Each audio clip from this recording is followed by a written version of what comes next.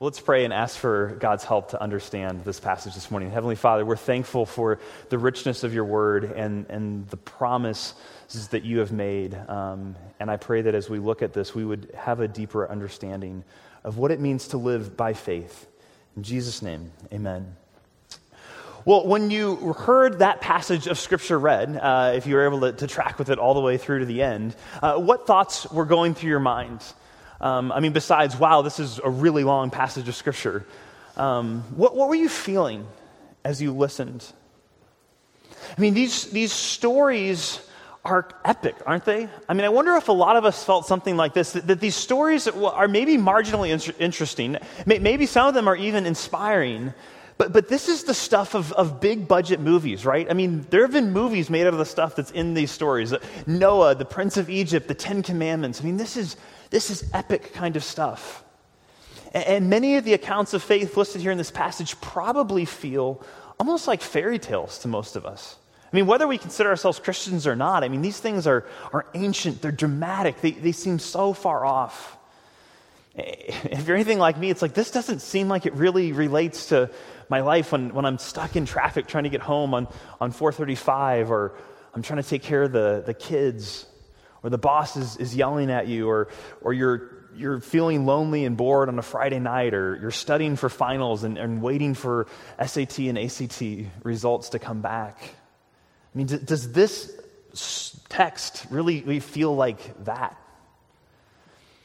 And I think when we look at a passage like Hebrews 11 and we read of all of these people highlighted here, I think we can think to ourselves, if the people in this passage, if their lives, if that's what it means to have faith, if that's what the life of faith looks like, I'm pretty sure I don't have faith like that, and I'm not sure I can or I ever or will. But if we just look at the characters, the people, the accounts, the stories outlined in this text, and what we come away with is, I just need to try harder to be more like them, then we will have missed the entire point of the passage. And indeed, we will have missed the very thing that enabled them to live the lives that they did live. You see, at the core of this text is an answer to the question, what does it take to please God?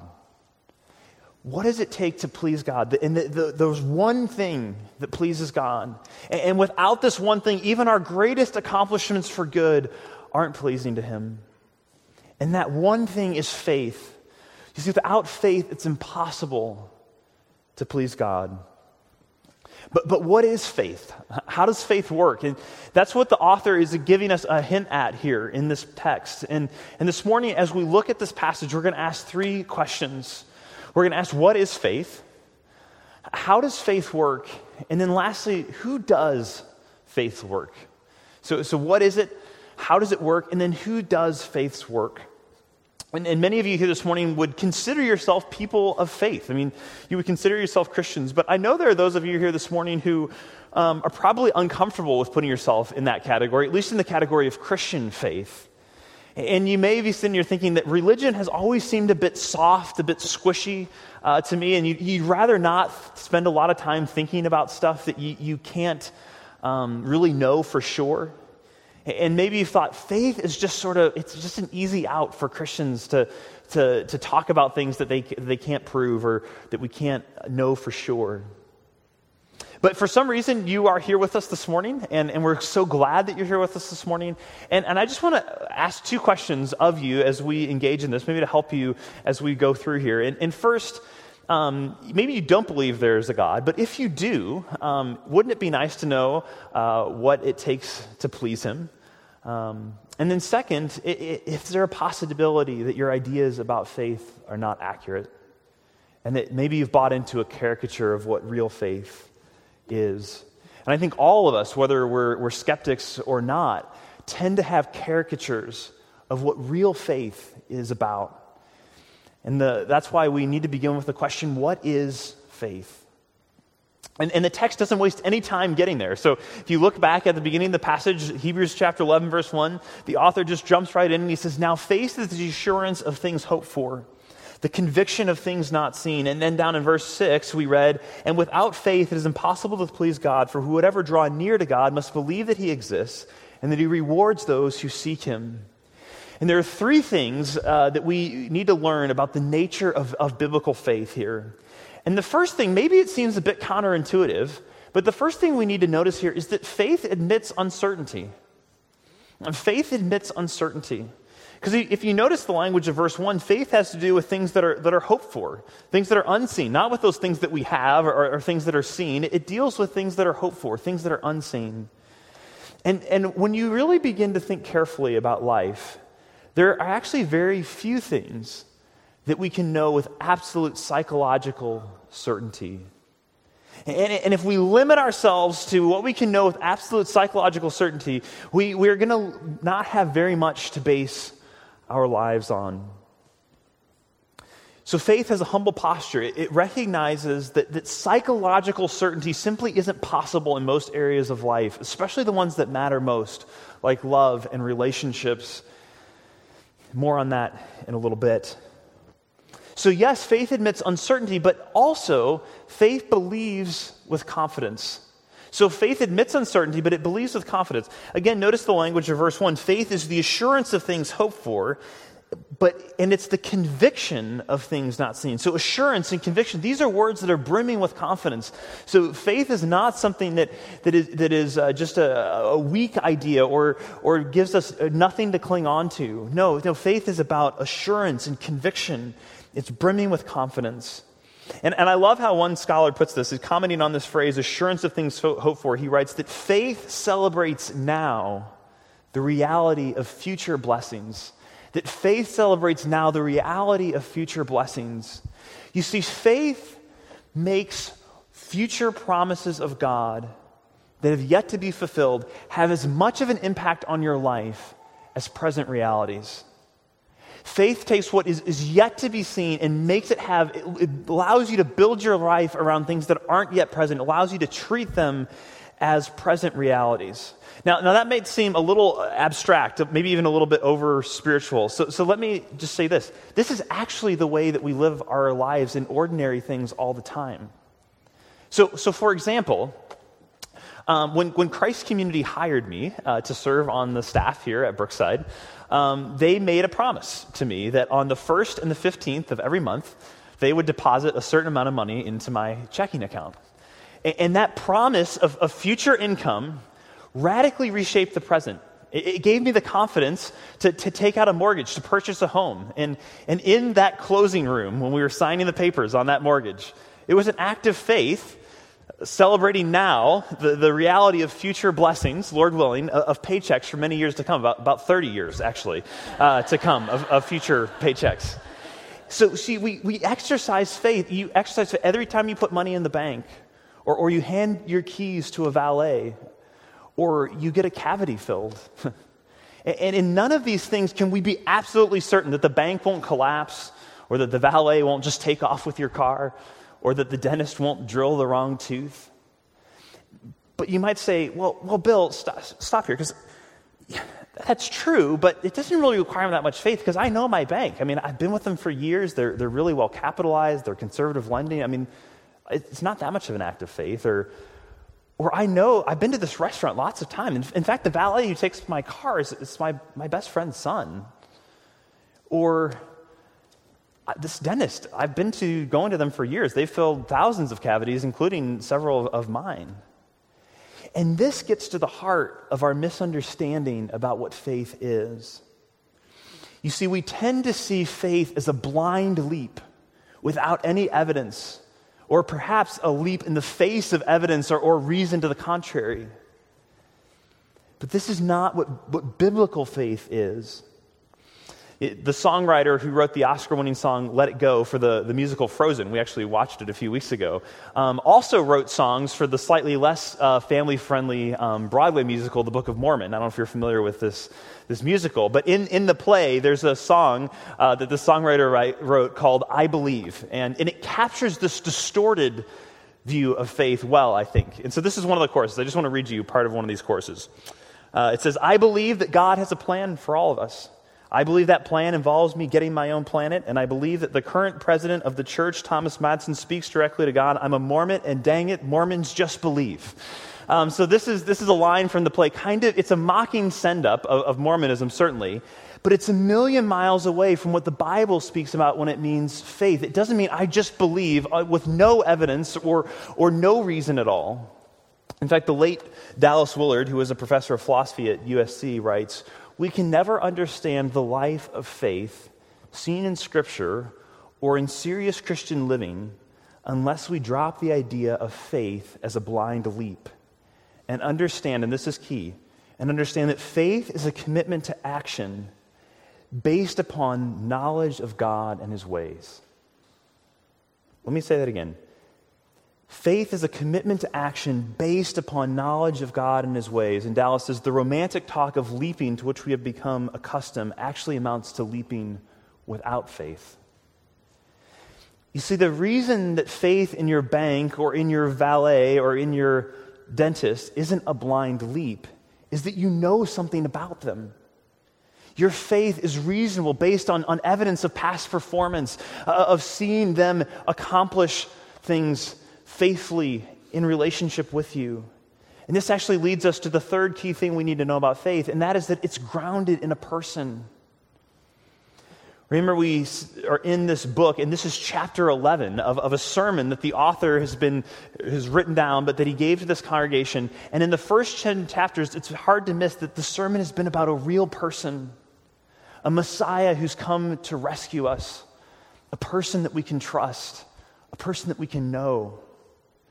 And this is why the preacher makes it clear in verse 6 where he says, it's without faith, it's impossible to please Him. For who would ever draw near to God must believe that He exists and that He rewards those who seek Him. You see, true faith requires that we believe that God exists and that He cares about us. And the preacher has made it very clear that there is tangible evidence, both in life and death of Jesus, of a real person. And you might hear Christians refer to their faith as a relationship with Jesus. And if you're like me, that phrase actually might seem kind of odd. What does it mean to have a relationship with Jesus? How can I have a relationship with the creator of the universe, someone I can't even see? But here's the crazy thing. We can. And not in the face of reason or evidence, but on the basis of reason and evidence. Through an act of faith, we trust. On the solid foundation of what God has done in the past, we can look and see how He's revealed Himself and trust His faithfulness. God has acted. He has revealed Himself. He has given Himself to us. And on the basis of that evidence, that reasonable evidence, we place our faith in Him. And this simple but terrifying step of faith changes us. And the preacher spends the rest of chapter 11 reminding his congregation of how faith has changed the lives of those who have come before, in order to urge them on in their own faith, to not give up, to not abandon the one who's so utterly faithful to them. So we've looked at what faith is, but how does faith work? How does faith actually work out in life? And I think there's two main things to grasp here. One, faith enables us to see what we could not otherwise see. Faith allows us to see what we could otherwise never see. And then second, we'll look at that faith enables us to be what we could otherwise never be. So it allows us to see what we could not otherwise see, and then to be what we could not otherwise be. So first, faith enables us to see what we could not otherwise see. Far from being blind, faith is actually a new way of seeing. And we find this in the text in verses 2 and 3. It says, "For by faith, the people of old received their commendation. And by faith we understand that the universe was created by the word of God, so that what is seen was not made out of things that are visible." So what's the significance of that verse? Well, the preacher tells us here that faith enables us to see that our world is more than mere materiality. It's more than just matter. It's more than just what we can touch and taste and feel. He says the world has been made out of what we cannot see. So he opens up to us the possibility that there is a world beyond just the hard physical matter and atoms and time and space. See, Christians are not merely materialists or physicalists. We think matter is really important, but we also believe it's not all that's there. You see, in a strictly materialist view of the world that argues that our lives are nothing more than the result of atoms randomly colliding and arranging to form us, there's no rational ground for arguing for objective human rights for all people. So, for example, we may have a strong preference to say that generosity is better than stealing, but what way can we say that that's truly wrong? Well, you might come back and say, well, it's evolutionary. It makes sense that a culture that works together is going to be better at surviving than one that works against itself. But even in that case, you say, but what if I don't want to work together for the culture? Who says I have to? I mean, it's just my demise, right? I'm less likely to go on. But you can't say that it's objectively wrong. In fact, every evolutionary advantage may incline us either towards stealing or generosity at a given point. And yet, we can't seem to escape the feeling that stealing is wrong apart from any consideration of evolutionary advantage or disadvantage. You see, faith enables us to make sense of this feeling that we can't seem to escape, that there really is a sense of generosity being right and stealing being wrong. Because at the center of the universe, there's a God whose being is self-giving love and generosity. And therefore, as creatures made in his image, designed to reflect his character, generosity is the most natural thing for us. And stealing actually runs contrary to the very fabric and flow of the world that God has created. And the same is true with love, right? So if we are just materialists, then we have to say that love is nothing more than chemistry, that it's just a matter of the hormones firing between two people to perpetuate the species. But again, just try working that into a marriage proposal. You don't see that on Hallmark greeting cards, right? That doesn't fit into a One Direction song. We feel deep down that love really is something more than just biological attraction aimed at sending the species on. Don't we? We say it has to be more than that. I don't want to even live in a world where it's just that. See, here again, materialism blinds us, while faith actually allows us to see. Faith allows us to see a God who has revealed himself, who is triune, who is forever existing in three persons, Father, Son, and Holy Spirit, who is a community of love, of unending passionate joy and delight, and unrelenting commitment to the good of the other. That's what shines brightly at the center of the universe. And so again, made in God's image, love makes sense, and it's actually the most powerful reality in all the universe. Faith allows us to see and make sense of what we feel at the deepest level. It means something. So faith allows us to see what we could not otherwise see, but faith also allows us to live like we could not otherwise live. And this is what the preacher shows us. Really, this is what he's doing in the bulk of the chapter. He starts in verse 4 and then goes all the way through verse 40, just showing us this is what difference faith makes in the lives of people.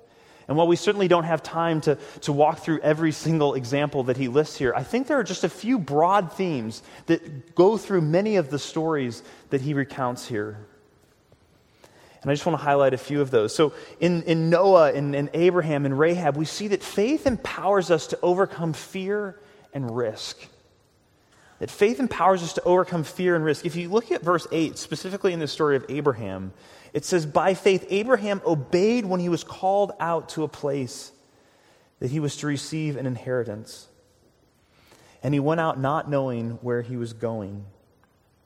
See, God comes to Abraham and he tells him to leave his home and everything he knows, and Abraham does it. He obeys by faith. Faith in a God who has called him, that God will be faithful.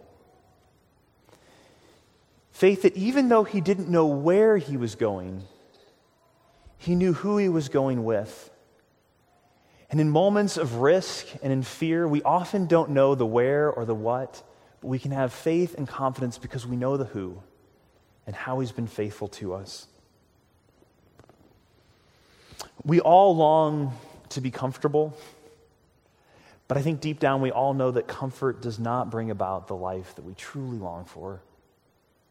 And that if pursued as the ultimate, that a life and end of comfort alone will lead to death. But you see, faith pushes us out of our places of comfort.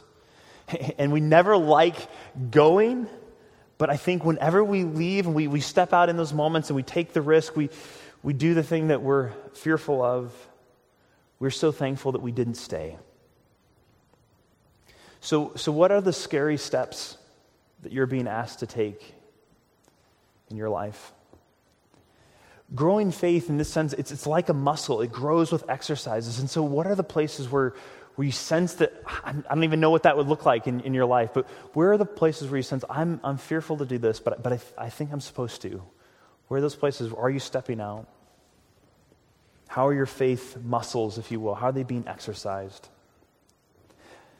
But not only does faith push us out of our places of comfort, we also see the same theme throughout this chapter, that faith empowers us to endure suffering.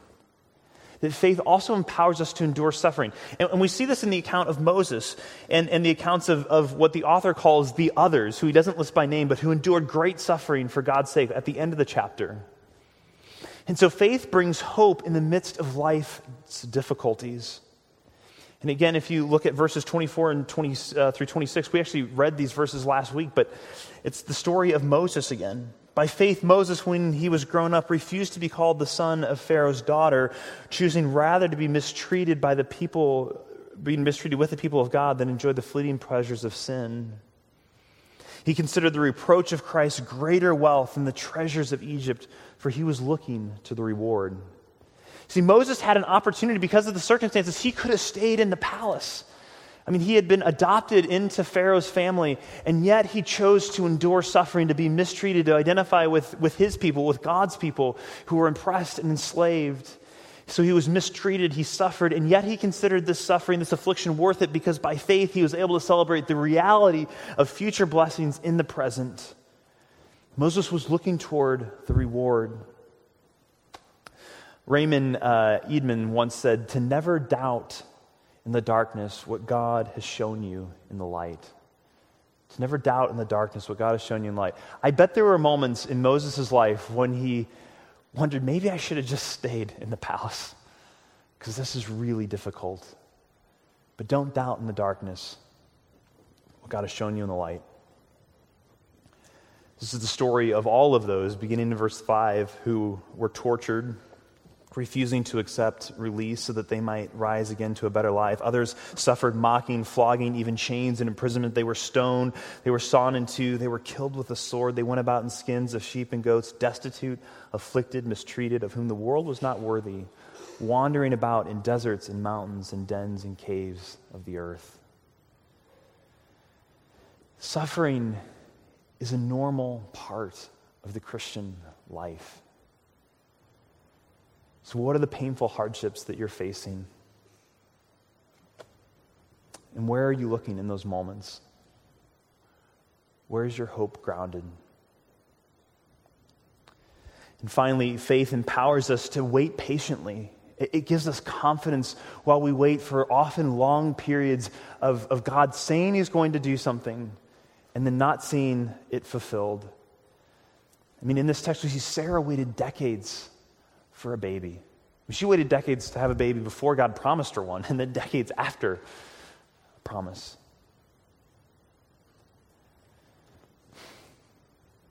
Joseph waited and waited, but he never returned to his homeland from Egypt. He's stuck in Egypt. He never got to go back.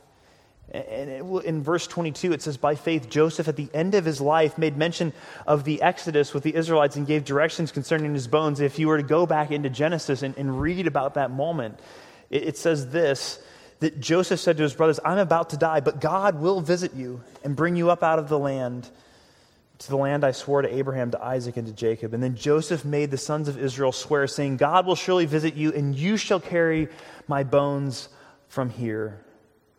Joseph, even then, he said, I know God is going to bring us out of this land. And I'm at the end of my life. I'm not going to see it, but I'm still waiting patiently. And I'm so confident that God is going to do this. I'm so confident that he's going to come through that promise me right now that you'll take my bones with you when you leave. By faith, they were able to celebrate the future blessings as present realities, even as they waited. So what long waits are you dealing with? Maybe it's a wait for a job. The right one hasn't come along yet. Maybe it's a waiting for a spouse, for a relationship. It's waiting for a child. Maybe the long wait you're dealing with is just trying to get through to the end of this message this morning. And I promise we're almost there. But there's one final key question we need to answer before we do end. And that is, who does faith's work? Because after hearing all of this, you may be thinking, this still feels so big to me. It feels too big for me, Bill. And that's normal, because it is too big for you. And at the end of the day, we don't just need an understanding of what faith is or of how faith works. We actually need to rest in the one who does faith's work. Because when we look at this chapter that sometimes, and I don't think as wisely, but is sometimes referred to as the hall of faith, I think we could look at this and we say, I could never have enough faith. I could never have faith like the people in this passage, like these heroes of the faith. But let me let you in on a secret. These people aren't heroes. Look at this list again. Noah got drunk and passed out naked in his tent. Abraham lied about his wife being his wife not once but 2 times to save his own skin. When Sarah was first told she would bear a child, she laughed in disbelief. Moses turned down the job and wanted God to send someone else. Rahab was a prostitute. Gideon was a doubter and an idol worshiper. He set up a shrine to another god. Barak was a coward. David was a murderer and an adulterer. Samson was a hot-headed womanizer. I mean, you wouldn't want these people in your community group. And a lot of them wouldn't pass the background check to serve with our kids downstairs. Right? I mean, when you know these people's stories, these are not somehow these incredible heroes. And these people are listed here not because of their moral behavior or because of their great achievements. They're listed here because of one thing, and one thing only: their faith. They believe what God said, and He was pleased with them. So what does it take to please God? Faith. I just want you to listen to this. I ran across this in a book this week, and I thought it was so good. I just want you to hear this. The author says there's this incredible phrase in Hebrews that without faith, it's impossible to please God. And they say this statement shows us the path we must take. Only by trusting can we truly please God. If our primary motive is pleasing God, we will never please Him enough, and we will never learn to trust. Pleasing God is a good desire. It just can't be our primary motivation, or it will imprison our hearts. If all we bring to God is our moral striving, we are back at the same lie that put us in need of salvation. We are stuck with our independent talents, longing, and resolve to make it happen. And this is, they say, this self-sufficient effort to assuage a distant deity nauseates God. However, when our primary motive becomes trusting God, we suddenly discover there is nothing in the world that pleases Him more. Until you trust God, nothing you do will please God. Until you trust God, nothing you do will please God. Faith does not require effort. In fact, it's the abandoning of effort and the recognition that you are helpless. It simply recognizes that it has nothing to offer to God, and with open hands believes what God says and receives what He has to offer. I love how Tim Keller puts it. He says, it's easy to assume that being saved by faith means that God will now love us because of the depth of our repentance and faith. But that is once again to subtly make ourselves our own Savior rather than Jesus.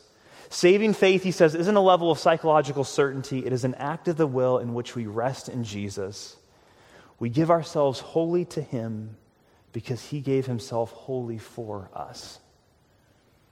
Jesus, Hebrews chapter 12, verse 2 tells us, is the author and perfecter of our faith, the one who has done faith's work.